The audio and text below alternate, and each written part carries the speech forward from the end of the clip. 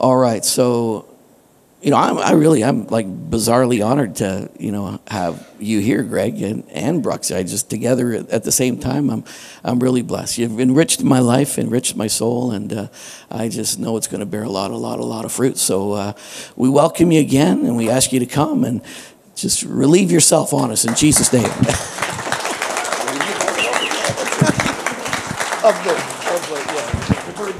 All right. He just invited me to come up here and relieve myself. I said, I think I'll wait.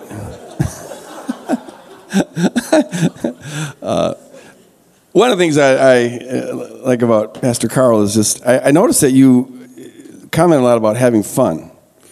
And see, I really think that if you're in the zone where you're doing what you're created to do, and you're doing what God's called you to do, it can be very hard, it can be trying, it can be frustrating and all that, but it ought at the bottom level be fun.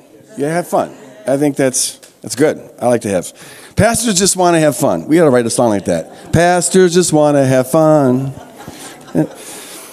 I praise God this morning because I woke up and I finally got rid of this thing in my ear. It always happens when I fly on those like littler planes when they come over here because they don't have this good air pressure, whatever.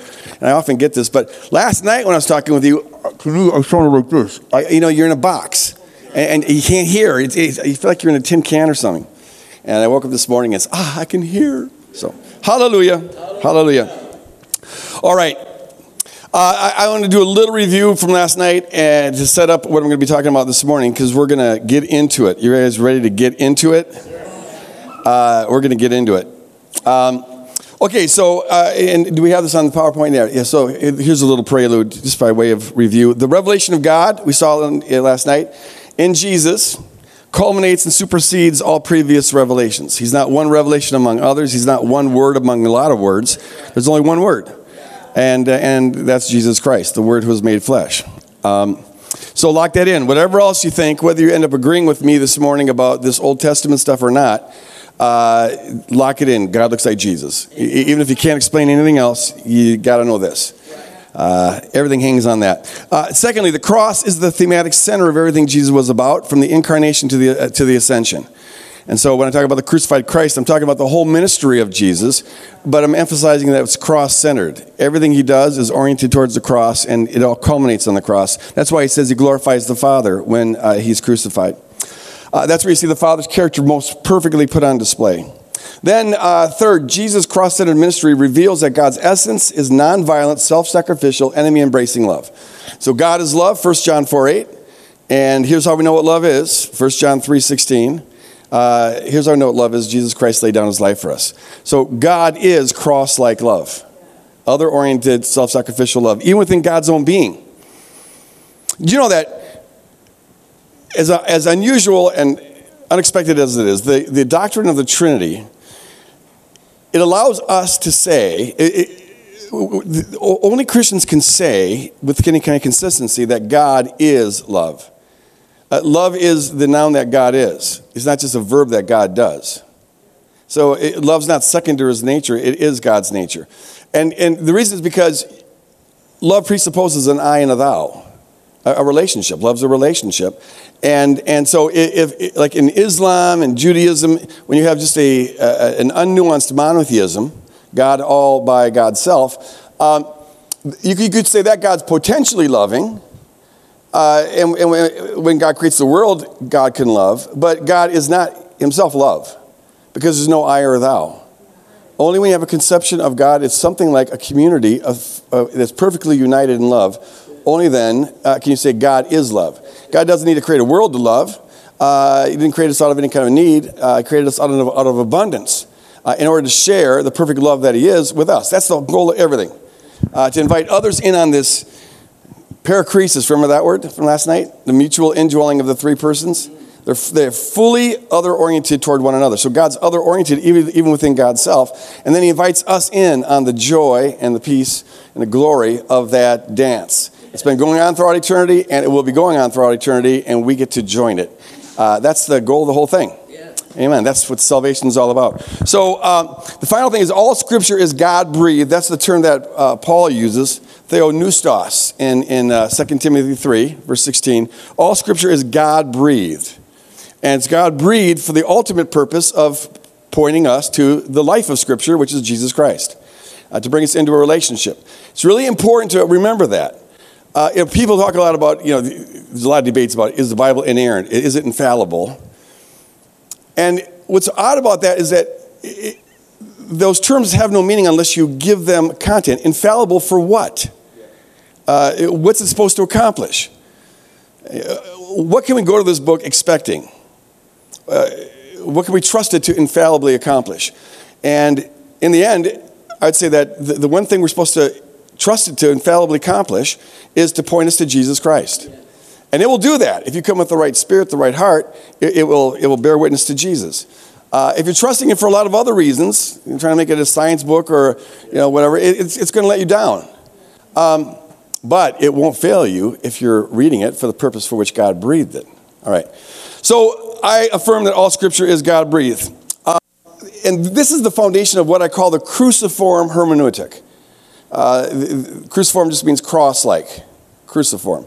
And so here's it in a nutshell, and then I'll be unpacking this whole thing this morning. We must read the Old Testament, knowing that the true, nonviolent, self-sacrificial, enemy-embracing nature of God is fully revealed in the crucified Christ, and that all Scripture is God-breathed for the ultimate purpose of pointing us to this revelation.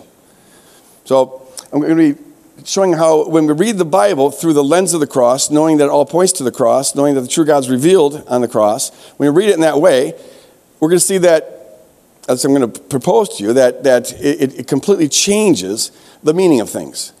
You can see stuff you couldn't see before. It gives you, it's like having x-ray vision or something. You're able to penetrate the Word in a way that you couldn't before. If you're reading it through the lens of the cross, which means if you're reading the Bible, really, really, really trusting, confident that God is as beautiful as God's revealed to be on the cross. Jesus doesn't just reveal the nice part of God, and there's a sinister dark side over there. No, he is light, and in him there is no darkness. That's been the problem with, probably the most fundamental problem with Christian theology throughout history since the 4th century on, is that they say yes to God. Like Luther, no other God have I but thee, born in a manger, died on a tree. This is God for us, fully revealed in Jesus Christ. But then he also held to this dark side of God. He called it Deus Abscondicus, the hidden God. And that God is capable of atrocious things. For example, Luther said that the devil is simply the mask that God wears when he does evil stuff. But in such a way that the devil's responsible for doing what God ordains him to do, and God's all holy for ordaining him to do it. Go figure that one out. But so you have a God that's totally not like Jesus. We have to say that God is Christ-like, God is cross-like, without remainder. Period. Full stop. Shut up. No more ads. No us. God has no but. You heard that last night. There's no love but. Get rid of the love but. It's true. There's no but. It's just God is love. Stop. And everything else, if that's who God is, everything God does is an expression of that love. He doesn't act contrary to his nature. So he's all loving. So now, here's the question. Here's the problem. We lock this in that Jesus is fully God. And that he fully reveals God. And Jesus also endorses the entire Bible as being the Word of God. But in that Bible that he endorses as being the Word of God, all breathed for the purpose of pointing to him, we find portraits of God that don't look anything like Jesus. And we just got to be honest about this. We have, I think most Christians pretend like it's not there. And we hardly ever, we skip over these parts, or we just try to ignore them. One author said that most Western Christians are functional Marcionites. And what that means is, Marcion was a heretic in the 2nd century who, throughout the whole Old Testament, just said, we're done with that. It's not inspired. Actually, he said it was inspired by a different God. And that was deemed to be a heresy, because it is. But we're functionally like that because we pretend like it's not there. This is important because it's a major obstacle to people coming to faith. More and more, it's an obstacle to people coming to faith. If you read Richard Dawkins and Sam Harris and these other folks, they're hammering this thing. Dan Barker, of mine who was an Assembly of God pastor and now is an atheist and head of the Freedom from Religion Coalition in America. And I've debated him a number of times at universities and stuff. But he came out with this book, God, the worst fictional character in all of history, something like that. And it's all about this he just hammers these portraits of God in the Old Testament. It's increasingly problematic because we're living in a world now where it looks like terrorism is going to be a permanent feature of this world from now on. I don't know how we're ever going to totally eradicate that. And what that does is it heightens people's sensitivity towards religious violence. And more violence is becoming a reason why people are opting out of religion in general, whether it's Christian, Islam, whatever. The whole idea of a violent conception of God is increasingly problematic to people. And there's a number of studies now that have been done that have shown that when people have a book that they consider to have divine authority, and there are violent depictions of God in that divine authority, it inclines people to at least be less sensitive to violence and sometimes more inclined towards violence. If the God you worship is capable of macabre violence, then well, why shouldn't you be? I mean, you're made in His image. You're made in the image of a violent God. I am convinced that, given the trajectory that we're going, it won't happen overnight, but in time, I think only a non-violent God is going to be plausible.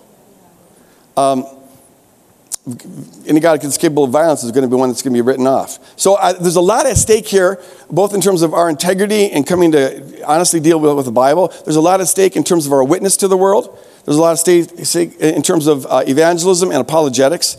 A lot hangs on this. What do you do with these portraits? Now, I've got 60 pages more than that, Crucifixion of the Warrior God, that just catalogs all this violence. And I encourage you, and it's I have 20 pages or so in Cross Vision. But it's good I encourage you to, at some point, go through all that. Because when I amassed it all together, when I pulled all this text together about 15 years ago to deal with this, I was really overwhelmed, amazed by how much is there. There's over 1,000 different depictions of God, either commanding or engaging in violence.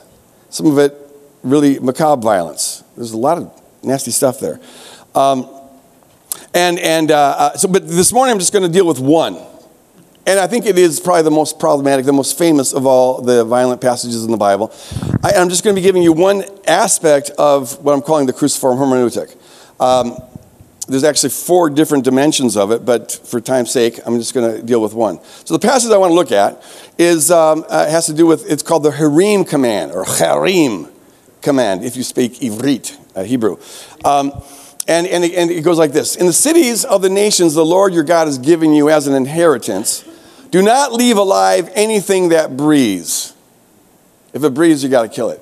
Completely destroy. That's the word Harim. Everyone say Harim. Yeah, clear out that throat.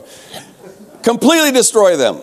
The Hittites, Amorites, Canaanites, Perizzites, Hivites, Jebusites, termites. If it's got ites at it, you kill it. As the Lord your God has commanded you. Do not destroy its trees by putting an axe to them, because you can eat their fruit. Do not cut them down. Are the trees people that you should besiege them? The logic of that has always escaped me. And then the next passage. And then this command is given, or it's recorded as being given or carried out 37 times. Almost all of it in the conquest narrative, but once in Samuel. 37 times you have this. And then there's other bizarre aspects of it. I'll just give you one. And I mentioned this last night, Numbers 31. The Israelites spare Midianite women, young boys, and children, but Moses is enraged. He said, go out and slaughter the Midianites, and it's clear that he meant slaughter them all. And so when the soldiers come back, and they had kept the cattle and all that stuff, and they kept the women and the young boys, the civilians, and Moses is enraged by that. He's really mad. You're supposed to slaughter them all. But apparently he has a second thoughts on it, because he says, well, I'll tell you what, kill all the boys and all the non-virgin women, but you can keep the virgin women for yourself. That's for yourself. Say for yourself, every girl who has never slept with a man. And read in its original context, he's not saying you can marry them first. No, this is rape. This is what you do in ancient war. The spoils of war, the reward for winning, is that you get to keep the women. And the Israelites had a particular thing about virgins, and so they killed the non-virgins and saved the other ones for themselves. So these young girls now are going to be lifelong sexual slaves to whatever soldier took them under their wing. You have to, it can sound disrespectful, but I don't mean it like this, but you have to call it what it is. This is terrible, horrendous. If you read this in any other book, you would say, this is absolutely diabolically terrible. It doesn't become holy just because it's in our book. We have got to get honest with this. This is terrible stuff. And if you're not honest with the problem, you can never get honest with the solution. It was only when I really faced this stuff and admitted myself that this is terrible that I began to see a solution in it. At another point, we find this. It says, when the Lord God brings you, or where am I here? Another passage, yeah. After conquering a city, the Lord's depicted as saying, if you notice among the captives a beautiful woman and are attracted to her, you may take her as your wife. But then oddly enough, it says, if the person later is not pleased with the wife, you can turn her out. So you just slaughtered these people, but you spared the woman, and this one you find attractive. So here, it's different from the other passage, because there you just get to have the woman to have fun with. Here you can marry her. But if she doesn't please you, there's a time of mourning. You have to give her time of mourning before you have sex with her. But when that's done, if she doesn't please you, then it doesn't specify any reason. Like, this isn't working out. You can turn her out. Now, in some ways, that's an improvement over the rest of the culture, because in the rest of the culture, you could keep her as a slave. You're not allowed to keep her as a slave in this particular text. Other texts you can. But you see a little improvement here. And we'll see here that's evidence the Spirit of God's moving people away from their cultural conditioning. It's an improvement, but it's still terrible. This lady just lost all of her family, all of her tribe, everybody, and now she's in a foreign land, and now she's out on the street. Not a lot of prospects for a person in that situation. So this is the issue we're going to be dealing with. So here's the thing. In 2005, as I got clearer and clearer about the centrality of Christ and the cross, and how central loving enemies and nonviolence is to Jesus' revelation of God and to his kingdom ethics. The clearer I got about that, the more problematic these texts became. And the more problematic they became for my congregation. So people were asking me all the time, what about the Old Testament? What about this? What about this? And so in 2005, I thought, I've got to deal with this problem. And I thought I would take a summer out, make it my summer project. I was working on a different project that I still have not finished. But I took this is what happens when you have ADD. You just keep on bouncing from one half-done project to the other. But I thought I'd take a summer out, and I had collected arguments, throughout the last 20 years, reading different books on the topic. And I was going to write a book defending God's behavior in the Old Testament. Giving the reasons why God had to do it this way. I don't know if you've read this book or know about it, but Paul Copan wrote a book called Is God a Moral Monster in 2011. And that was basically the book that I was going to write, because he tries to defend all of God's butchering and all that in the Old Testament. And you basically just put the best possible spin on it to try to make God look. The goal is to make God look ethical, at least make him look a little bit less nasty. And so I started to put together these arguments and write out this book. And I got about 40 to 50 pages into it. And I thought, excuse my French, but this sucks. This is just, it was just not convincing. My argument, they just didn't carry any weight. They didn't convince me. And if they don't convince me, I can't expect them to convince anyone else. So I had to abort the project. So I'm now in this kind of in-between zone, this place where I believe Jesus is the full revelation of God. God looks like Jesus. But I also have to, on his authority, I have to believe the Old Testament. But the Old Testament contains these pictures that don't look anything like Jesus. What do I do with this? And I didn't know. I just sat there in no man's land for several months. I'd come upon some advice by a second century theologian named Origen, my favorite early church theologian. You like Origen? Okay. He was a brilliant thinker. And very honest. So he regarded everything in the Bible to be absolutely divinely inspired. And yet he was honest. These portraits of God, of him commanding this genocide, and because there's no other term you can call that. If you wipe out a whole people group, that's genocide. And But there's no way that can be an accurate reflection of God if Jesus is the fully accurate conception of God. But he says, when you come upon stuff in the Bible that is unworthy of God, or you come upon impossible conundrums, contradictions, things you just can't make sense, he says, don't get angry. And certainly, you're not allowed to throw it out. You must humble yourself before the Word. The Word is divinely inspired. But he says, when you come upon things like that, humble yourself before the Lord. Submit yourself to the Word, even though you don't understand it. And then ask the Spirit to reveal to you a deeper truth that will resolve the conundrum or show you how the passage is worthy of God. He says, keep on digging. He uses this metaphor all the time. There's a treasure. When you come upon things in Scripture that are unworthy of God or that don't make any kind of sense, that is where start digging there, because there's a treasure. But God intentionally makes us work for it, because that grows our character, deepens our dependency on the Spirit. God expects us to be earnest. In knocking you shall find, seeking it shall be opened, or knocking it shall be opened unto you.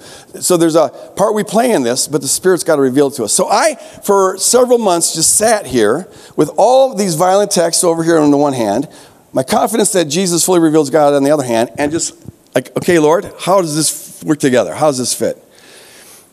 And what happened after about 3 months, this could be my craziness. I could be just seeing the face in the cloud that I'm looking for. Or it could have been revelation. And that's something that the body has to discern. And that's what I'm doing now. That's why you write a book. It's like, time will tell, the Gamaliel principle. If it takes off, if the church agrees this is an insight, then it was revelation. Otherwise, I might just go down in history as an insane person who came up with a crazy idea. And so I put this out there just as that. If it fits, if it works for you, wonderful. If it doesn't, find something better and let me know about it. And I'll publish the book and steal your idea and get famous for that. So there you go. But what happened to me was something like what happens with these Magic Eye books. You ever see where they have like random wallpaper, it looks like. But if you look at it the right way, you got to relax your eye. Don't look at the picture, look through the picture. They have all this advice. A three-dimensional object will all of a sudden come out at you. First time I encountered this was in the early 90s. I was at a Christmas party, and they're passing around a book. And people would stare at it, and every once in a while you hear, oh, I see it, I see it, I see it. And so everyone was taking turns doing this Magic Eye thing. It was when they first came out, so far as I know. And I got it, and I could not see anything but wallpaper in that. And they kept on saying, relax your eye, look through it, look. And it's like, I'm trying all these things with my eyes, and I couldn't see it. I began to suspect that this was a joke on me. I'm being punked. That everyone else is in on this joke. Let's pretend like we see dolphins in this picture, and Greg's going to be trying to find, And so I, for a while, said, there's nothing here. You guys are just joking. But it turns out they were all telling the truth. So the person let me take the book home. And for 2 weeks, I tried to find dolphins in this wallpaper, searching for dolphins in the wallpaper. But finally, one night, and it wasn't with the dolphins. I went to the easiest one they had, and it was a little heart. He said, start with this one. And so I'm staring on the couch, waiting for Shelley to get ready, because she takes about 5 times as long to get ready for bed as I do. So I'm downstairs, she's upstairs, and I'm on the couch trying to see this heart, and finally, all of a sudden, it popped out for a second, but then it disappeared. So I got excited. So I looked at it again, and finally slowly came out, this three-dimensional thing. I said, honey, I see it. And I didn't want to take my eyes off it because I might never see it again. And so I walk upstairs like this. Honey, I can see it. I was so elated. But I began to find the cross in these abhorrent, ugly, terrible portraits of God. And that's what I'm going to be sharing here this morning. Seeing how these things actually bear witness to the God who's revealed on the cross. Okay, and you're going to get a little bit of my great artistic skills here this morning. So prepare yourself for Van Gogh. I began to see how this bears witness to the crucified Christ when I asked 2 questions.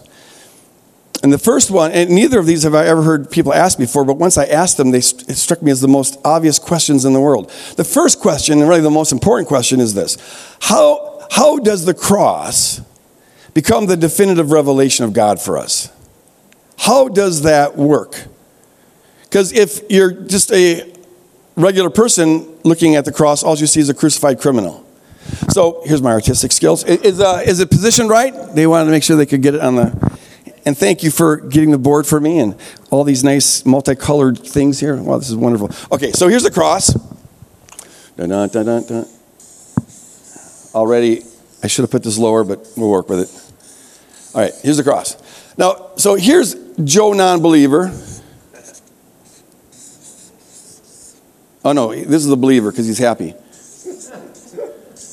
And here's the non-believer.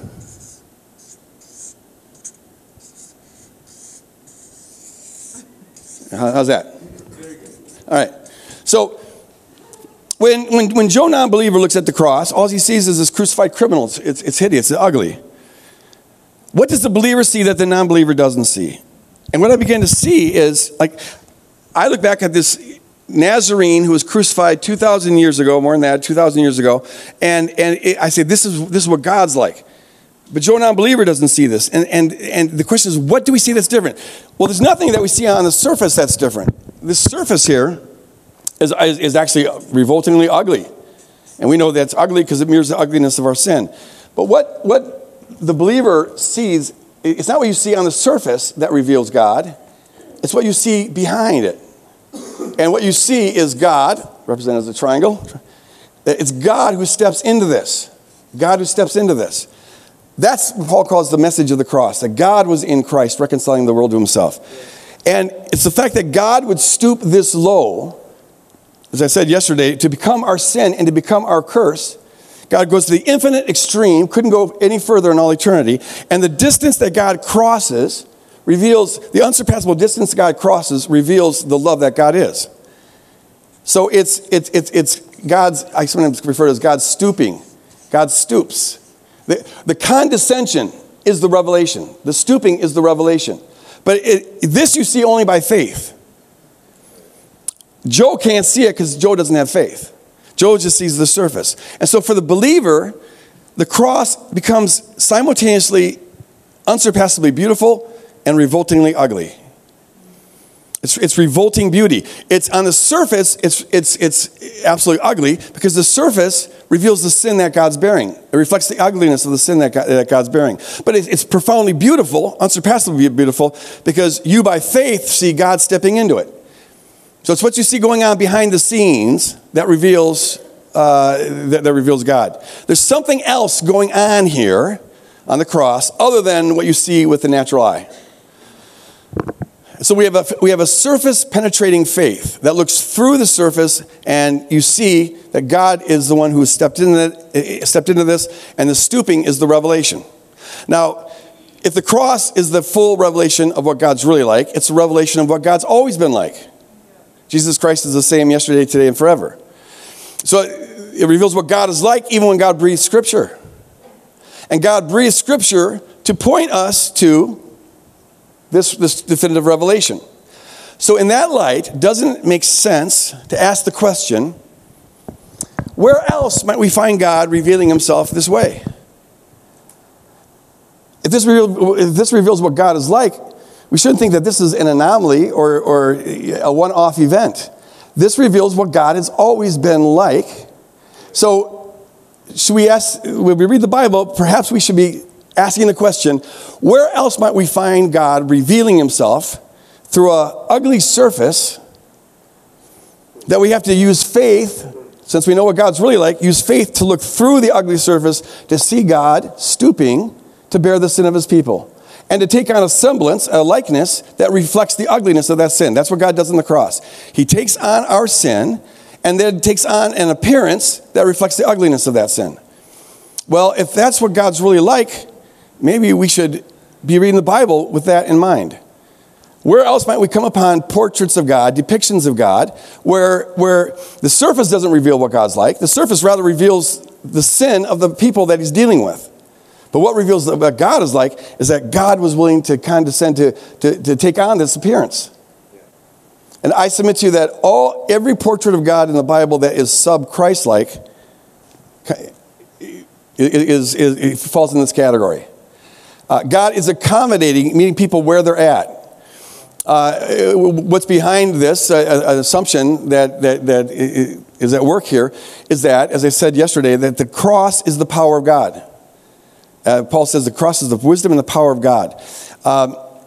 And love, it's a self-sacrificial love that's revealed on the cross. That is not a coercive kind of power. It's an influential power.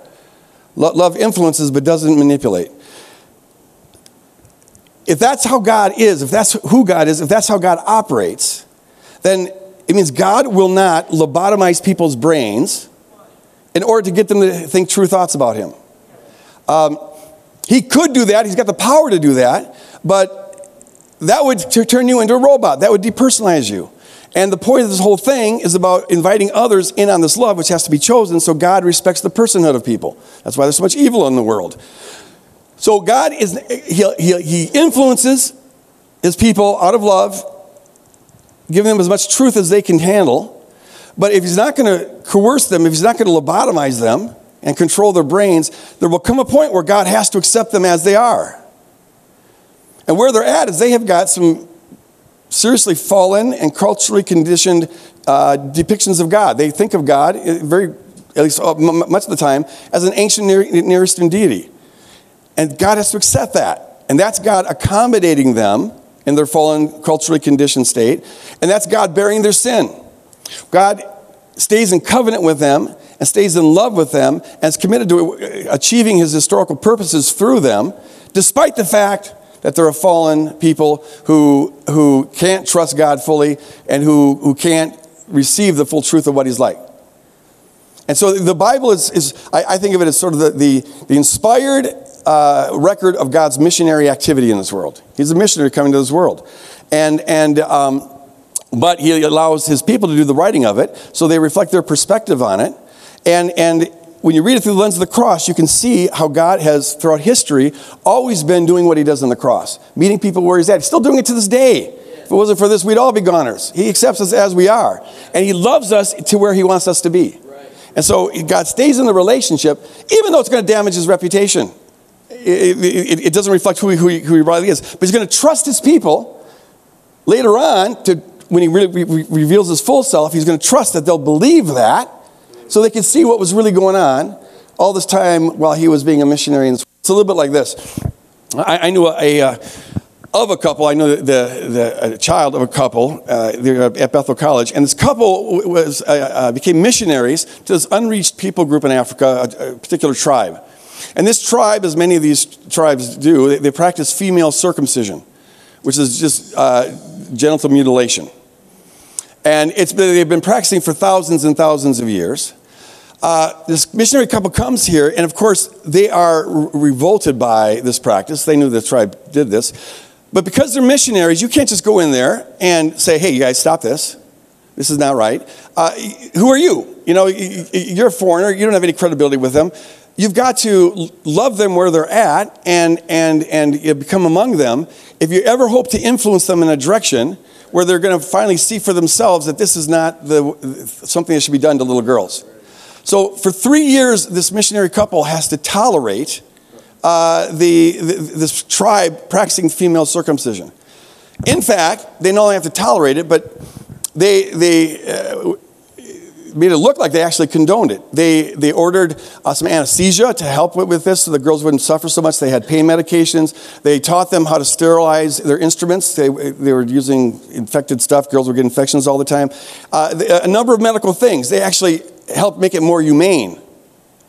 But if you were a member of this tribe, let's suppose you're a journalist in this tribe, and so you record all the activity of these missionaries from the day they got there. You would think that these people are okay with female circumcision. They're actually helping it out. They're totally okay with this.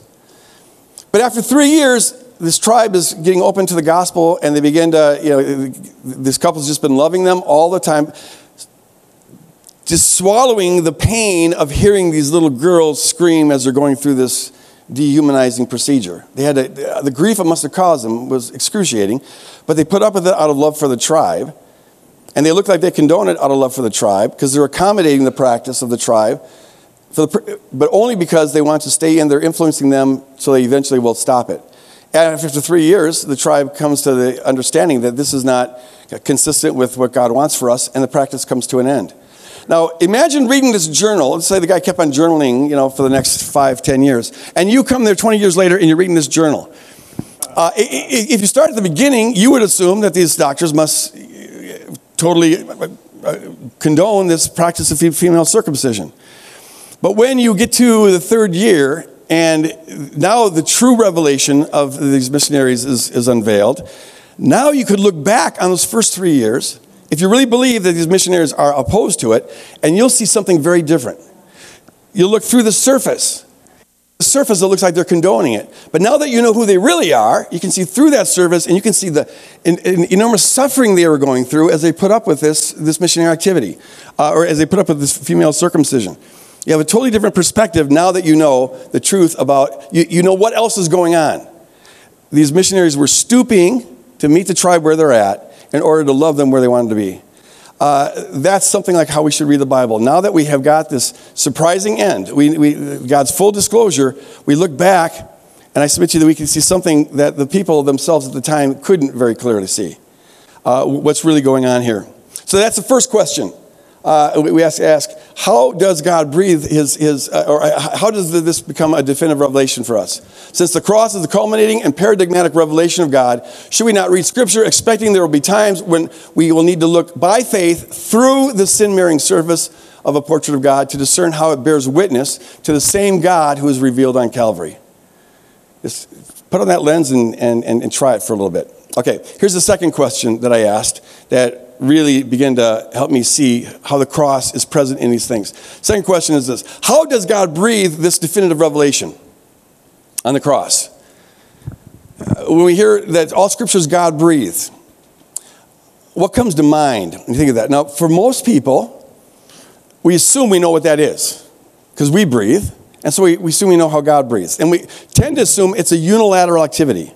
God breathes it out. Unilateral. God alone does it. No other variables. And see, if you hold that assumption, then that leads to people to this idea that, well, since God is perfect, the book he breathes must be a perfect book. Stands to reason, right? And then, now, every time you come upon a contradiction or a problematic area, some part that's maybe not historical, whatever, it's a crisis of faith. More people, I think this assumption has cost more people their faith. It almost cost me my faith as a college student, because you take a course in the Bible and you realize this isn't the perfect book that I thought it was supposed to be. It's a very human book. But here's what's weird about that is that it's very much like the disciples when they assume they know what the Messiah is supposed to be. The Messiah is supposed to be a superhero. Come down here, kick Roman butt, kill our enemies, reinstate Israel, sovereign nation, all of that. They assume that, which is why when the real Jesus shows up, much of what he says to them goes in one ear and out the other. It's like throwing chinks on armor, because their assumptions were so thick, the truth couldn't get in. And Jesus doesn't perform lobotomies. So he has to deal with them as they are. But we're always making this mistake. Surely, if God's going to come into this world, he'll come in on a red carpet and born to royalty. Oh, no, he was born in a manger and to peasants and to a mother now who's going to have a reputation of being, getting pregnant and not being married and all of that. He doesn't side with the religious people. He goes against the religious people and he hangs out with tax collectors and prostitutes, even though that ruins his reputation, which God has always been willing to do. We think God's supposed to be the shiny, the flashy, the wow. And God sometimes does show up in the shiny, flashy, and wow, but ordinarily, God's chosen things to confound the world. The cross is the wisdom and the power of God. Who would have thunk? That looks like the weakest, stupidest thing in the world. So that's the kind of thing we're dealing with. And that, why would we think that the Bible is going to be a stupid, fancy, extraordinary, wow book? It goes against the pattern. Did you ever see Indiana Jones and the Temple of Doom? Raiders of the Lost Ark. And they, at the very end, they find out the chalice. And they could go in the room with all those chalices. And they have to choose which of the chalices they think that is the original Holy Grail. Well, the one guy chooses a flashy, shiny one, because surely a king would drink out of a flashy, shiny gold cup. And so he drinks it, and then he incinerates. And the guy says, he chose poorly. So the Indiana Jones smarts up, and he chooses the most humble cup. A lowly clay thing. That's how God does. And so That's why we have to say it's infallible for what? For what purpose? But what we find in the cross is this. God breathes this definitive revelation, not in a unilateral way. What I notice is that the cross reflects God acting toward us. So it was God's plan of salvation. He's the one who took the initiative to become a human being. He's the one who put himself in a position where he's going to get crucified. So he's the one he acts towards us. But the cross also involves God allowing us to act toward him and to condition the results of his breathing. Okay, now put your thinking caps on and follow this one. So everything, all the violence done to Jesus was done by people, not God, under the influence of fallen principalities and powers. And so God allows people to act towards him, and that conditions how he appears as a result of his breathing. In other words, God breathes his definitive revelation not in a unilateral, one-way thing, but in a relational way. Which goes to pattern because God is a relational God and always does things out of relationships. And so he lets the personhood of the person he's breathing through impact what comes out as a result of his breathing. Just as he does on the cross. One real clear example of this, and I got this from Bruxy when he was down at the Crucifixion of the Warrior God conference last year. But 1 Corinthians chapter 1, Paul says this. This just confirms that God's breathing is a dialectical or a relational thing. Can you put up the verse, 1 Corinthians? Oh yeah, there's that. I'll read this first. Since the God who breathed his definitive revelation on the cross is the same God who breathed all Scripture for the purpose of bearing witness to the cross, should we not read Scripture knowing that it reflects both God acting toward us as much as possible, he influences as much as possible, but because he's not a coercive God, doesn't do lobotomies, it also reflects God humbly allowing others to act on him as much as necessary. He influences as much as possible, but then accommodates as much as necessary. That's what he does on the cross, and I submit to you that's what he does in all of Scripture. So, for example, in 1 Corinthians 1, Paul says this, and he's coming against the divisions at Corinth, because some were saying, I'm of Paul, I'm of Apollos, I'm of Cephas. Paul says, I thank God that I baptized no one except Crispus and Gaius, so that no one can say that you were baptized in my name. That's an important point. I only baptized 2 people, so you can't say that you're baptized in my name. But then he has a second thought. Well, I did baptize also the household of Stephanas. Beyond that, actually, I don't know who I baptized and who I didn't. He doesn't remember, which completely ruins his point. His whole point was I only baptized 2 people, and it turns out, oh yeah, I did baptize a lot of people. Well, I'm pretty sure God knows how many people Paul baptized. But Paul's not. And that's what comes out in the text. God embraces Paul and breathes through Paul as Paul. He doesn't change Paul, doesn't perfect Paul, doesn't get him on super steroids or anything. Paul, as Paul is, with his faulty memory, God breathes through Paul. So this is all God breathed, but notice there's an error. He was mistaken. We have here, he's correcting himself. So God influences as much as possible, but accommodates as much as necessary. He's a relational God. And so when we read the Bible, maybe we should read it knowing that it will reflect God acting toward us as much as possible, toward people as much as possible, but also then allowing people to act toward him and condition what gets produced as a result of his breathing. And we'll talk about how to tell the difference between those two things. I just found that paradigm shift just did it for me in terms of beginning to understand what's going on in these violent depictions of God. Okay, I'm not going to give a few examples of accommodation because it goes to pattern. We find that throughout the Bible, God accommodates people where they're at. He's got his ideal. He influences people towards the ideal. But when the ideal is not possible, he goes to a plan B or a plan C. So you see it, for example, in marriage. I call this the Rorschach quality of our conceptions of God. Wait, is that the part I'm on? Here, I think I jumped ahead. I did jump ahead. Thank you for keeping me honest up there. Yeah, I forgot the whole Rorschach. Okay, back up a little bit. Let's talk about the Rorschach stuff first, and then we'll go to accommodations. By that, I simply mean, you used this term yesterday, didn't you? Rorschach? Bruxy did. Man, we are just like 2 peas in a pod, trekking on the same wavelength. You find this throughout Scripture, that how you experience God and how you hear God is affected by the condition of your heart and mind. And you find this all over the place. So for example, we see and hear what our hearts allow us to see and hear. Jesus talks about that. Whoever has ears to hear, let him hear. More than physical hearing goes on in communication, right? As every wife knows. And so you can hear, but you're not really hearing. It depends on where your heart is. He says the Pharisees couldn't see that scripture is about Jesus because they did not have the love of God in their heart. He says, you don't come to me to have life with Scripture because the love of God's not in your heart. What you see, what you find in Scripture will say as much about you as what's actually in Scripture. He says at one point, why is my language not clear to you? And then he answers his own question, because you are unable to hear what I say.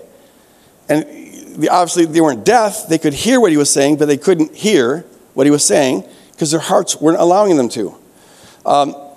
The disciples couldn't hear many teachings about how Jesus came to suffer and die. All the while, all 3 years, Jesus is talking about his future crucifixion and whatever. But when it actually happens, they're shocked. And it's because they couldn't hear it. They had their own assumptions going on, and that blocked them from hearing what Jesus was saying. Unbelievers can't see the glory of Christ because a veil lies over their mind, Paul says in 2 Corinthians. It's right there in front of them, but sometimes if your heart won't allow you to see it, it can be right in front of you, and you'll be blind to it. The early Anabaptists had this thing called the hermeneutic of obedience. And they're trying to make sense of how people as smart as Calvin and Luther didn't get that the kingdom is distinct from the kingdom of the world, and they couldn't get that we're called to love our enemies. It's right there. It's so obvious. And their conclusion was that the mind can never accept, or the mind can never embrace what the heart is unwilling to obey. So what you hear, what you see is conditioned by the state of your heart. I love this. There's 2 passages that say this. To the faithful you appear faithful. To the blameless you appear blameless. To the pure you appear pure. But to the devious, ichesh. It literally means kind of twisted, crooked. To the devious you appear shrewd, pathal. And that word is actually very, very close to ichesh. It also means twisted, perverse, deceptive. So the God that you see is the God that your heart allows you to see. And if you're pure in heart, then you'll see God pure. But if you're twisted, you're going to experience God in twisted ways. And we all kind of know this. Like, if you've ever been around a person who is a thief, they're always paranoid. They think everyone's a thief because we always tend to project ourselves onto other people. Well, that's how it is with God. There's a Rorschach quality here. So just keep that in mind. Now, knowing that, it becomes important to realize that the Old Testament itself is always bearing witness to how hard-hearted the Israelites were. So, for example, the Israelites are repeatedly depicted as being a stiff-necked people who resist God's Spirit. Hosea and Isaiah declare that there's no faithfulness or kindness or knowledge of God in the land. None. There's that passage in Psalms 50. When you did these things, you thought that I was just like you. And that's we assume that God's like us. So if some wrongdoing, if he doesn't come down and stop it, we assume that's because he's okay with it. We're always making God our own image. And the Israelites did the same thing. There's no faithfulness, no knowledge of God in the land.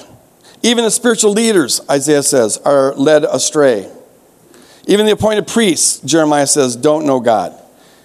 So given this pervasive testimony that they don't know God, they're always trying to be like the other nations, they're stiff-necked people, they're stubborn, all that, how could they not have twisted views of God? Given that they themselves were twisted, and the Bible tells us if you're twisted, you're going to see God in twisted ways, we should anticipate that they're going to be experiencing God in different ways. Here's an example. It's a little peekaboo into the mind of Moses. And Moses talked with God as a friend, but as Bruxy pointed out yesterday, even he only got to see the back part of God, whatever that means. It's like, did Yahweh moon Moses? But he only saw the after effect of God. He couldn't see the glory of God. But here we get a little peekaboo into the mind of Moses. It says, the God of the Hebrews, he's talking to Pharaoh here. The God of the Hebrews has met with us. Now let us take a 3-day journey into the wilderness to offer sacrifices to the Lord our God, or he may strike us with plagues and with a sword. Now, there's nowhere where Yahweh said, Moses, if you fail to convince Pharaoh to let the people go, I'm going to kill you. But that's what Moses thinks. Moses and Aaron. It's like an Al Capone. You talk about high pressure sales. If you don't convince them, then I'm going to kill you. And some scholars argue that he's actually saying you're going to kill all the Israelites. Either let us go or Yahweh's going to slay us. But does God really do that? Does put the pressure on the salesman to make the sales? This is a peekaboo, a little insight into Moses' ancient Near Eastern mindset. Throughout the ancient Near East, gods were capable of doing this kind of nasty stuff. And the Israelites are part of that culture, and they're conceiving of God in very much the same terms. Okay, now we can get to some examples of accommodations. In marriage, for example, God's ideal in Genesis 2, for a man and woman, God's ideal is for us to have one sexual partner our whole life. And it's to take place in a marriage covenant. But the show hardly gets started when all of a sudden we find polygamy popping up all over the place. And God doesn't condemn it. He accommodates it. In fact, sometimes, and this is true for a lot of accommodations, once God accommodates polygamy, he sometimes comes across as a polygamy approving deity. He steps into that role and plays it, because that's where his people are at. And so, for example, in 2 Samuel 12, after David commits the sin with Bathsheba, the Lord says, I gave you all these wives. I gave you all these concubines. Did you have to go after one more? As though you think that this was God's idea. He rewards his kings with giving them lots of different wives. God hates polygamy. He loves monogamy, but his people apparently aren't capable of doing that, and so he acquiesces to this. Probably because in ancient societies where there's a lot of tribal war conflict, men fall into a shortage. And the prospects for being a single woman in the ancient world were not particularly happy. Often you were just left with prostitution or starvation. And so God is saying it's better to have these women and children under the care of some man, even though he's caring for other women. Better that than starving kids and prostitution. And so he's a realistic God. He makes the best of the situation. And then he adds on concubines later on. They weren't even fully married. They just sired children. But it's better than having them starve. So here's God bending the rules. He's got his ideal, and he's always trying to get us to that ideal, but he accepts the real. And he does that in all of our lives, doesn't he? Some of us are not on plan A, or not even on plan B or C or D, or like third way through the alphabet. But God, wherever you're at, God will go there in order to meet you there and move you in a better direction. You see this with the king. Israel wasn't supposed to have a king. In fact, I'm convinced humans were never supposed to have other human authorities. In Genesis, we're giving dominion over the earth and the animal kingdom, but not over one another. The first time you find any sort of hierarchy in the Bible is in chapter 3, right after the fall. And that's when the Lord is announcing the curse, and he says that to the woman, your desire will be towards him, but he shall rule over you. And since it's men doing most of the theologizing throughout church history, they interpret that to mean, the woman's just going to desire us sexually, but we'll be her boss. But the passage doesn't mean that. The Lord isn't here describing how he wants marriages to be. He's decrying how they're going to be because of the fall. Right. And the word desire there, it's used in the next chapter, chapter 4, when it says that sin desires Cain. And it has the connotation of to manipulate. To desire is to desire to manipulate, to control. The woman's going to be trying to control the man, but because of his superior strength, the man's going to tend to rule over the woman. And that term rule has a connotation of to tyrannize. And sadly, this has been, to a large degree, what marriages have been like throughout history. It was supposed to be a one flesh, beautiful relationship, a partnership. And by the way, when the Lord makes the woman as the man's helper, that doesn't mean that she's a subordinate inferior. In fact, the word helper there is usually applied to God. God is our helper. And we need him to be our helper because we're not strong enough to do it alone. The passage is saying the man needs a woman because men aren't strong enough to do it alone. Can I get an amen from somebody? Yes. All right, so it was a beautiful equal relationship, but now it's going to turn into a power struggle. And it's a terrible thing. They weren't supposed to be lording over one another. And so Israel initially didn't have a king because God wanted to be their king. And the Lord was always telling them, if you'll just trust me as your king, I'll fight your battles for you. You'll never have to fight. You'll never have to pick up the sword. So he didn't want them to be, and the Lord fights in a lot of creative ways without using violence. He turns things on each other and all sorts of things. They were incapable of doing that. No one else in their neighborhood acts like that. They all have kings, and they have security in those kings. So the Israelites begin to cry out, we want a king, we want a king. We want to be like other nations, so our king will lead us out in battle and defend our borders. So finally, Samuel brings it to the Lord, and the Lord says, in 1 Samuel 8, he goes, well, give the people what they want. They haven't rejected you, they've rejected me. So to trust in a human authority as a king is to not trust in God. Right. Think about it. I really believe, legally I have a president down in the States, but he's not my president. I'm really happy to say that. But whoever's president wouldn't be my president. I obey the laws of the land for the most part, but not because they have any authority over me, but because the one who has authority over me tells me to do it. So for God's sake, I'll abide by the laws of the land. But I've only got one master. I've only got one Lord, and there's no competition. So, but here God accommodates. Okay, if that's where you're at, I'll meet you there. So he gives them a king, and he warns them, it's got to be nasty. And it was nasty. But if that's what you want, that's what you get. Once God assumes that, however, and this is a huge deal in the ancient Near East, because the king was the center of the religion. Their assumption was that all of God's, whatever God they're worshiping, the interactions with the people will come through the king. And the welfare of the nation depended on the behavior of the king. The whole nation was punished if the king wasn't good. The whole nation was blessed if the king was good. Everybody in ancient Near East thinks that. When God agrees to a kingship, he's agreeing to that whole package. And so from then on, what you find in the Bible is basically the same kind of ancient Near Eastern setup that you have in the other countries. The king becomes the medium and through which God relates to the people. And you'd think that it was God's idea. Never once does he bring up, even when the kingship goes really bad, he doesn't say, I told you so. See, I told you so. He plays this role, and you'd think that it was his idea. And he honors the king and blesses the king. And he even weaves it into his messianic plan. Because Jesus is going to be a king like King David. But it's an accommodation. So just note there that God allows people to act on him where they're at. He accommodates it. And that affects how he appears and how he interacts with people. He's an accommodating God. Another example, with sacrifices. You have animal, and there's several passages that seem to suggest that they thought Yahweh wanted child sacrifices. I won't get into that now, but you have this thing about sacrifices. It just shows up. Never once does God doesn't initiate this program. He just finds people doing it. In fact, everybody in the ancient Near East sacrificed animals and children to their gods. It's just what they did.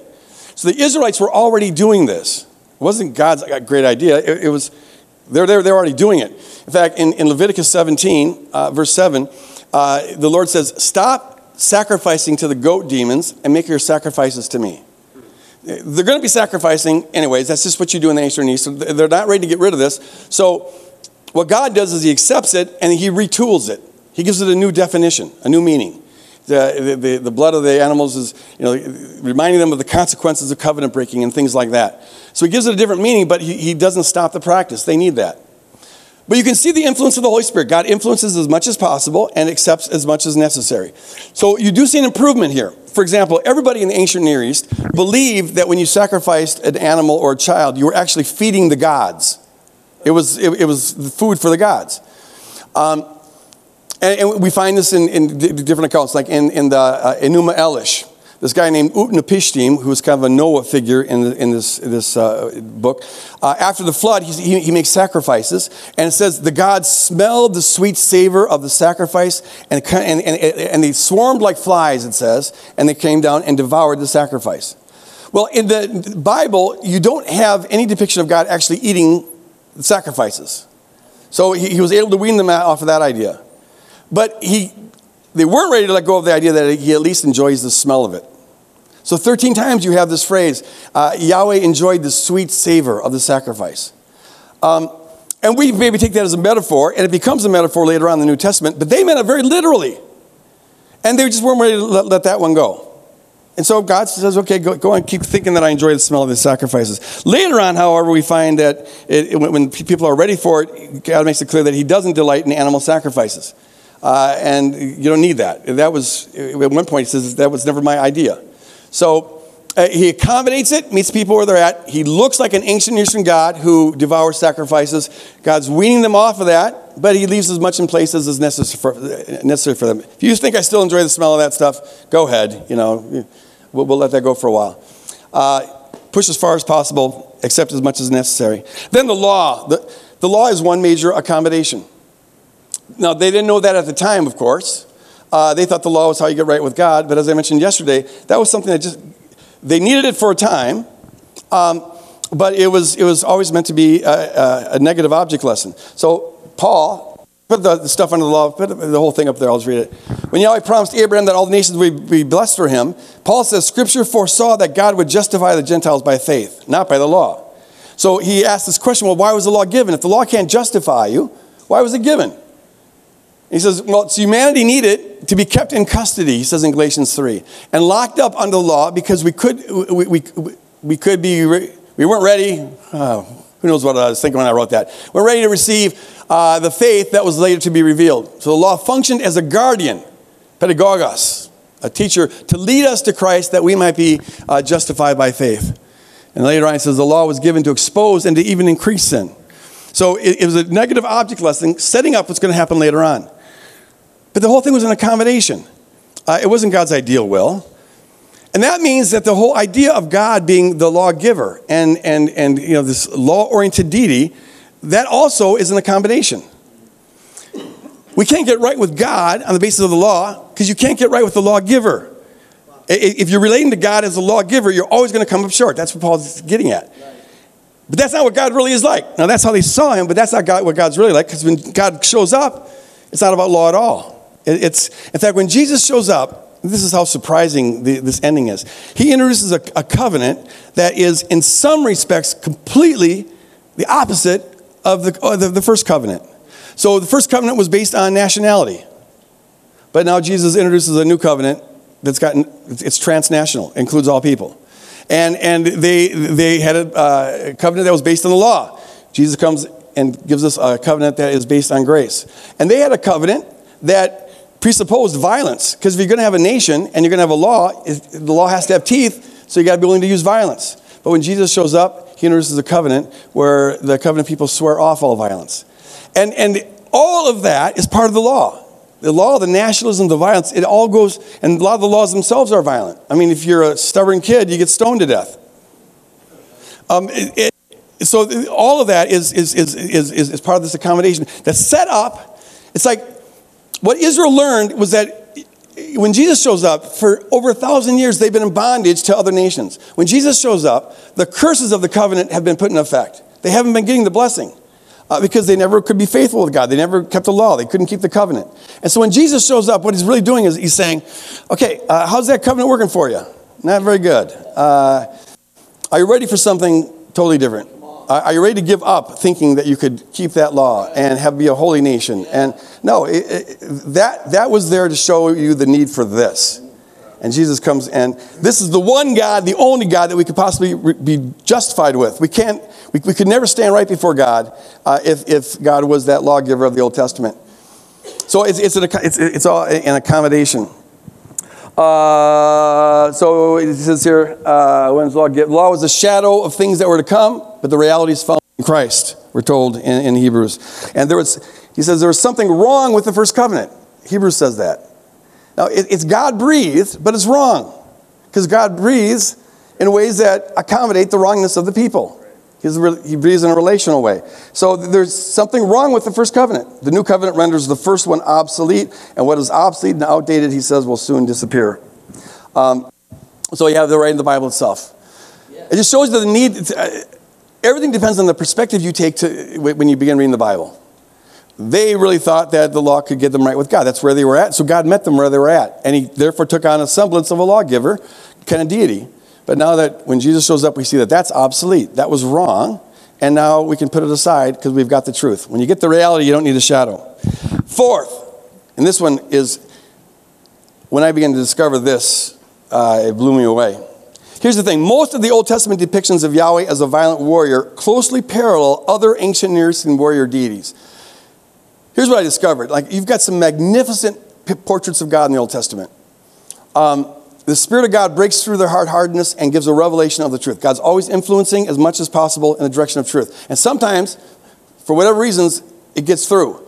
And when we have these beautiful portraits of God, like for example, the portrait of God as Israel's husband, there is nothing like them in any of the other ancient Eastern countries.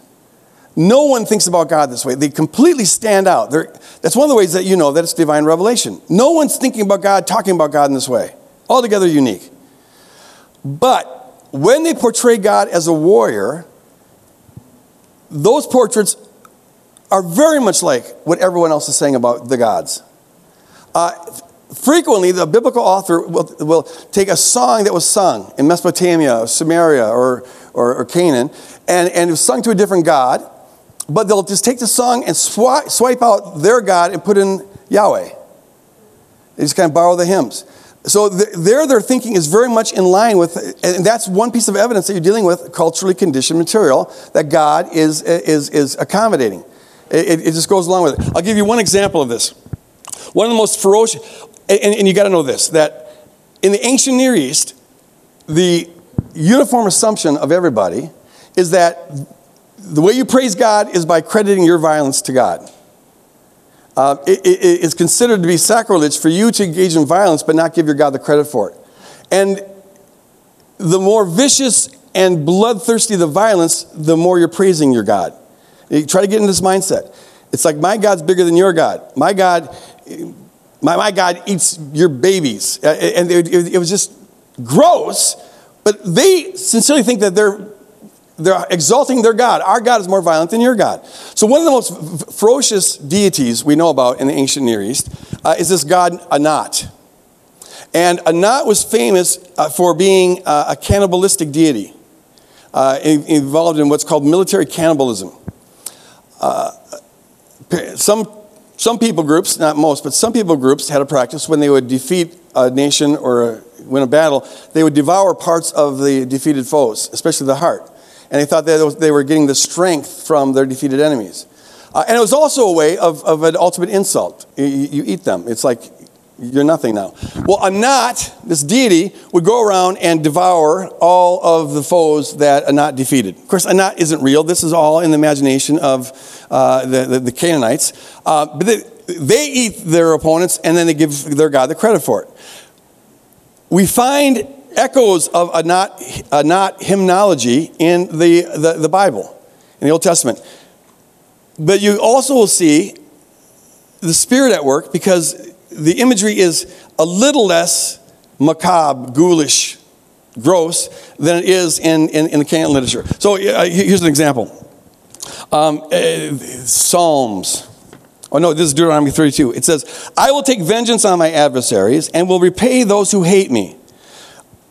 I will make my arrows drunk with blood, and my sword shall devour flesh. With the blood of the slain and the captives from the long-haired heads of the enemy. So this is an Anat sounding kind of a song, but notice this. It's not Yahweh himself who drinks the blood and devours the flesh of his enemies. It's his sword. My sword will devour. Now, that's kind of a weird metaphor, but it's a move away from, it's a little bit of an improvement because it's moving away from Yahweh himself being cannibalistic.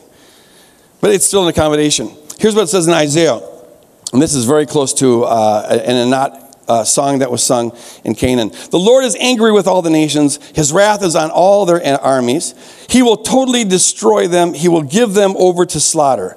Their slain will be thrown out. Their dead bodies will stink. The mountains will be soaked with their blood. And it goes on. It's just this macabre. It's like, it's just gore. And that's how they praise God. My sword has drunk its fill in the heavens. See, it descends in judgment on Edom. The people I have totally destroyed. The sword of the Lord is bathed in blood, and it's covered with fat, the blood of lambs and goats, fat and kidneys of rams. The Lord has a sacrifice in Bozrah and a great slaughter in the land of Edom. Hallelujah. Thank you, Jesus. This is not imagery. They're influenced by it, but there's a slight improvement. It's the sword that does the devouring, not Yahweh himself. Then later on we find, I will make your oppressors eat their own flesh. They will be drunk on their own blood as with wine. Okay, here's another step of progress, because here the cannibalism is done by the people themselves. They devour themselves. And as gross as that imagery is, it's capturing a deep truth. That sin is inherently self-devouring. Evil is self-destructive.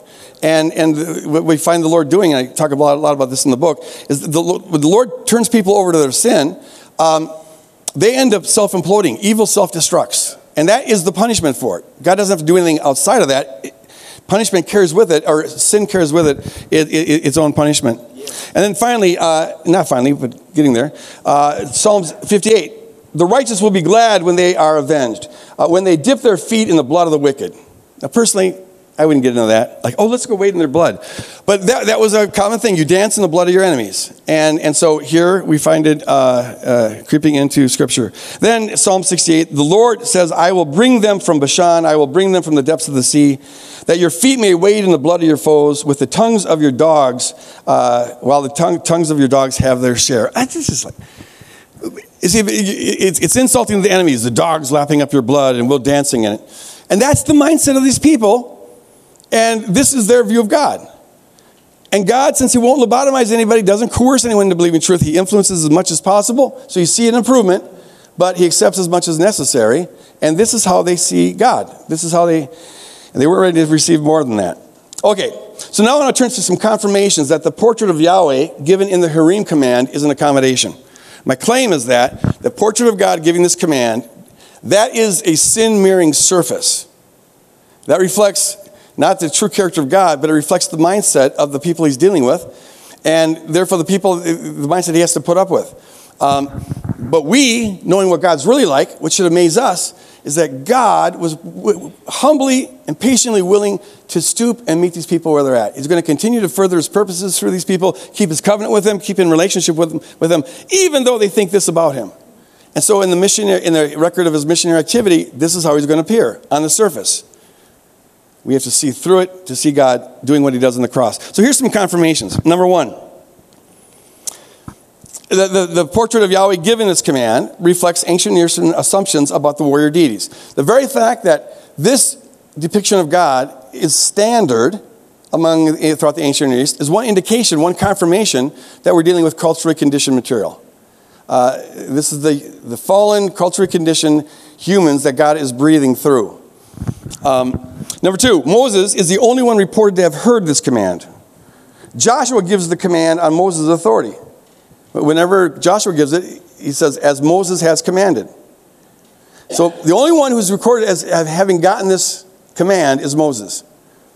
Now Paul says that if anyone, even an angel of light, teaches anything contrary to the gospel he preached, we're to place them under God's curse. His gospel is the message of the cross. You just follow me on this.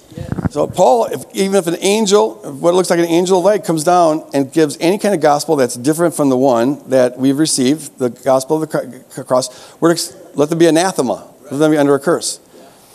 I submit to you that the claim that Yahweh wants us to slaughter an entire people, numerous people groups, men, women, children, infants, and animals, that's about as contrary to the message of the cross as could be.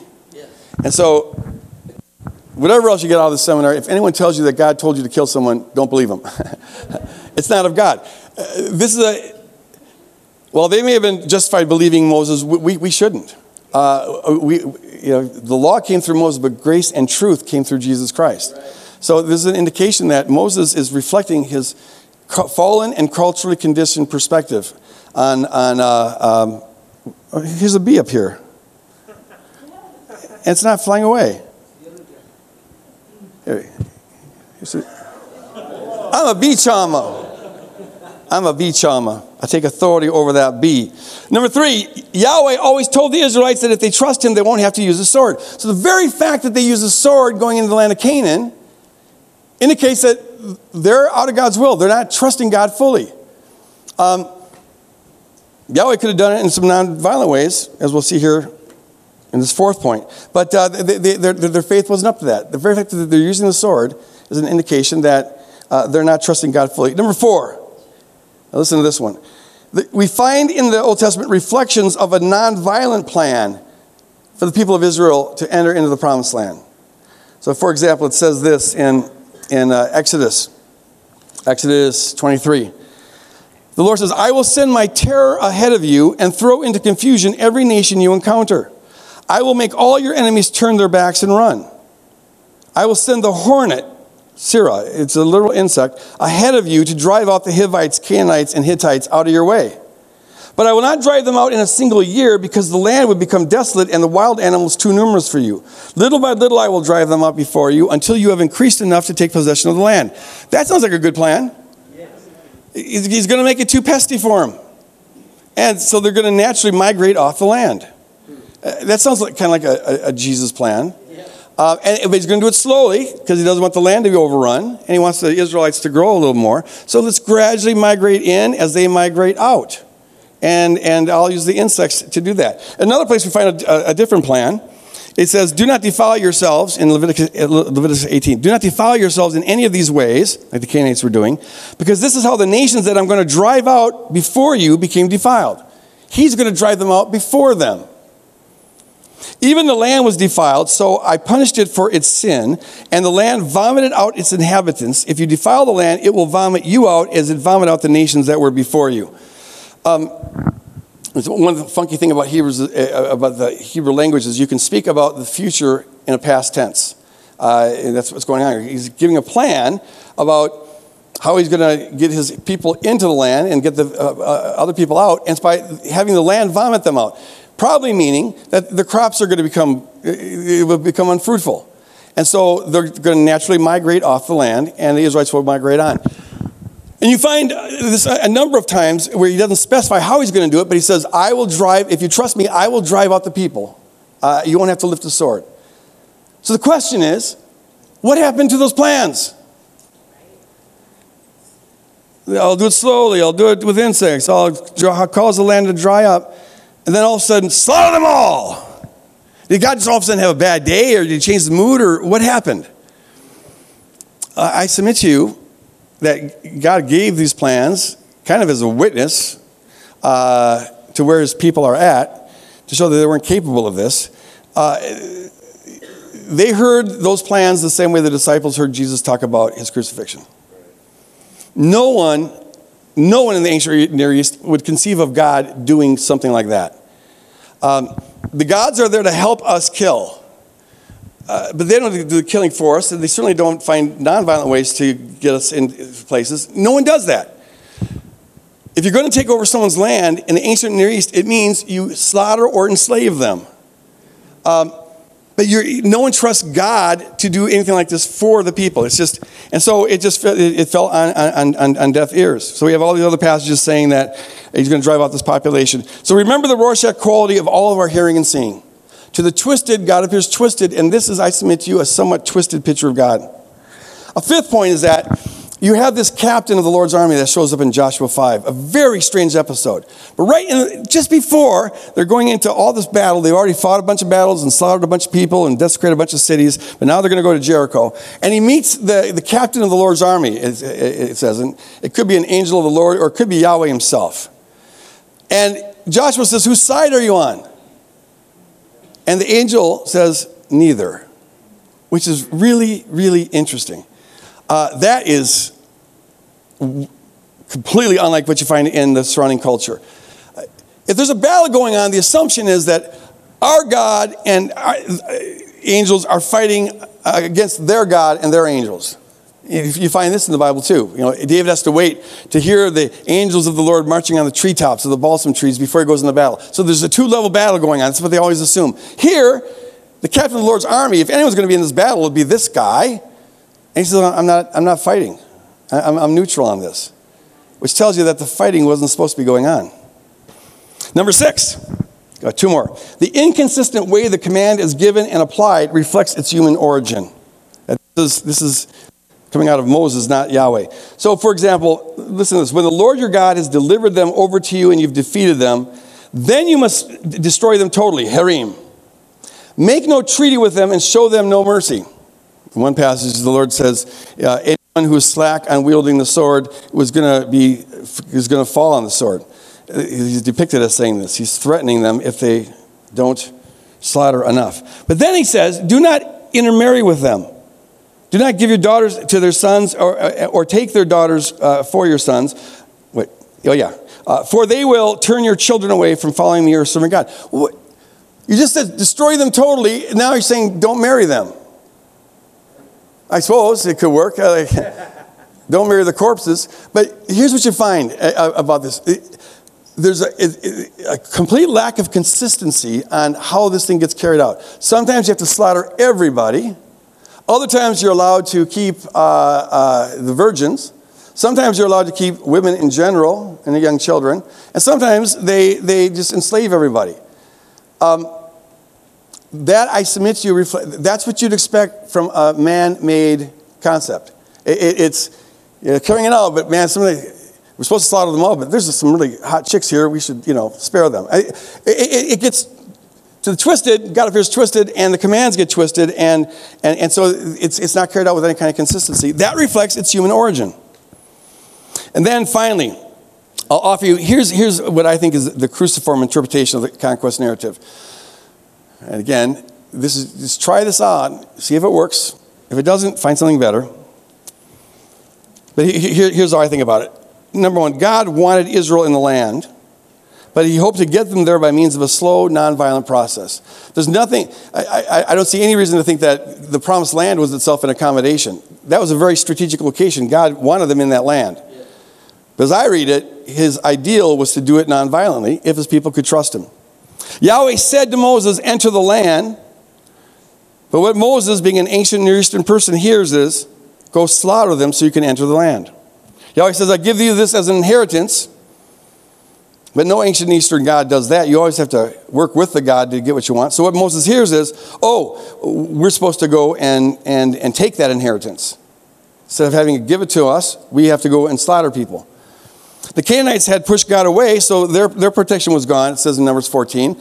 Every time we push God away, and that leaves us vulnerable. So they're vulnerable. With a grieving heart, Yahweh allowed his people who were intent on violence do as they pleased.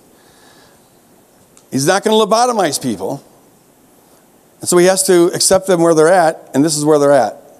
And how it must have grieved God to just watch this. We talk about the problem of evil and the problem of human suffering. But see, if there's a problem for us, it's infinitely more a problem for God. God loves every one of those Canaanites more than they love themselves. More than the mothers love their children, or the husbands love their wives. And so his heart would be grieved. This is the pain that anticipates the cross, as God has to now bear this sin, accommodate this sin. He's like the missionaries who have to put up with female circumcision. He's got no choice but to go through with it. So he has to watch his people do this. And he allows it, but he didn't command it. This became another negative object lesson, demonstrating that all who live by the sword will die by the sword.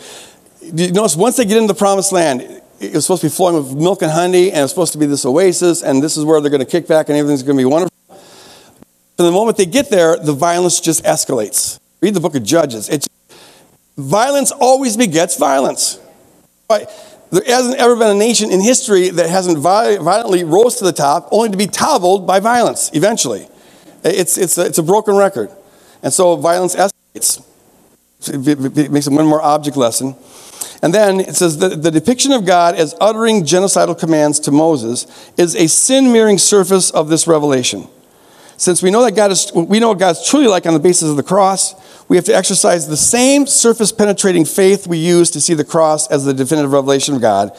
And we do that to behold God bearing the sin of his people.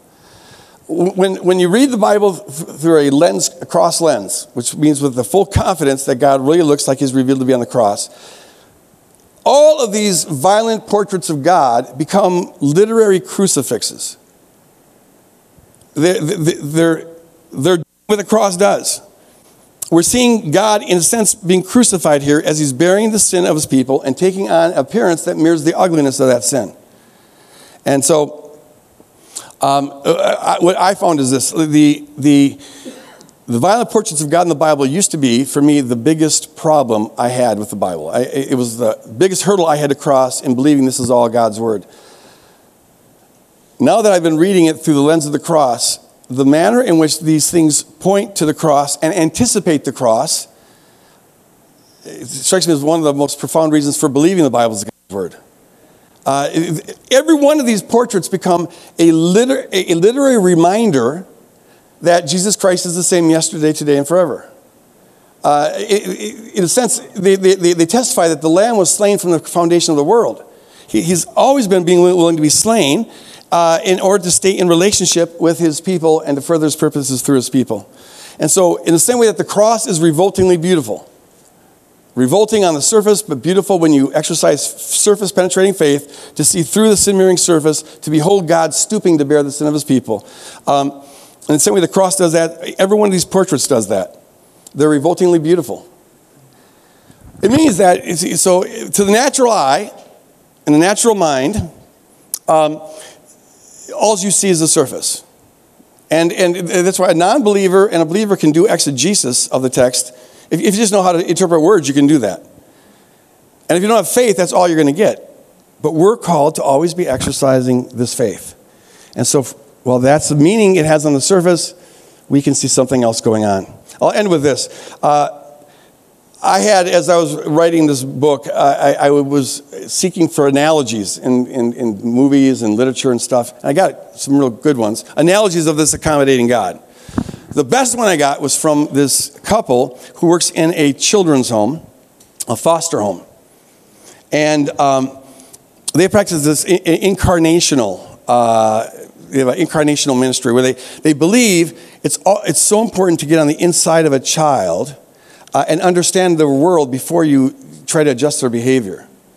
You have to love them on the inside. So, and this home only takes in kids who have been severely abused. At one point, they take in this 10-year-old girl. I'll call her Susie. And in the morning, to their surprise, they find that she had smeared poop on her walls, the walls of her room. All of them, all over the place. And a lot of folks, I think, would be mad at that. Would have thought, this is rebellious behavior, this is disgusting behavior, you reprimand her, maybe ground her, or whatever. But these folks practice this incarnational ministry, and so their thinking is that if Susie felt the need to smear poop on her wall, there must be a reason for it. And until we know what that reason is, we're not just going to tell her to stop that. Now, they did put some kind of parameters around it. They gave her a section of the room, and they said, okay, can you just smear your poop on that wall, and we'll come in the morning and clean it up. And as long as you feel the need to do that, we'll let you do that, but just kind of keep it to that one part of the wall. And so they're loving her in the midst of her poop smearing behavior, which is gross and disgusting, but that's where she's at. They're accommodating this out of love. Now, in time, they became safe enough for Susie to explain to them why she was doing this. And it turns out, did I tell you guys this before? Oh, okay. I was having a deja vu experience. Did I share this yesterday? That they found out that from the age of 4 on, Susie's dad, almost always in a state of drunkenness, would come into her room in the middle of the night and sexually abuse her. And this was happening on a regular basis until when she was 6. One time during the sexual abuse, she accidentally defecated. And her father was disgusted and just stomped out of the room. And little Susie came up with a very clever plan. I know how to keep dad away from me. And so every night she would smear poop on her walls. And the dad would never come in and molest her when that was to us, the smell of poop is disgusting, but to her it was the smell of safety. And she couldn't go to sleep without it. This was her sense of safety. And when they found that out, they said that was very, very smart. It was brilliant. And as long as you feel the need to do that, we'll help you do that. And so they would actually put on some latex gloves, one worker every night, and would get down on their knees and help her smear that poop on that part of the wall. Just to show we're in solidarity with you. We're in this with you. We love you right where you're at.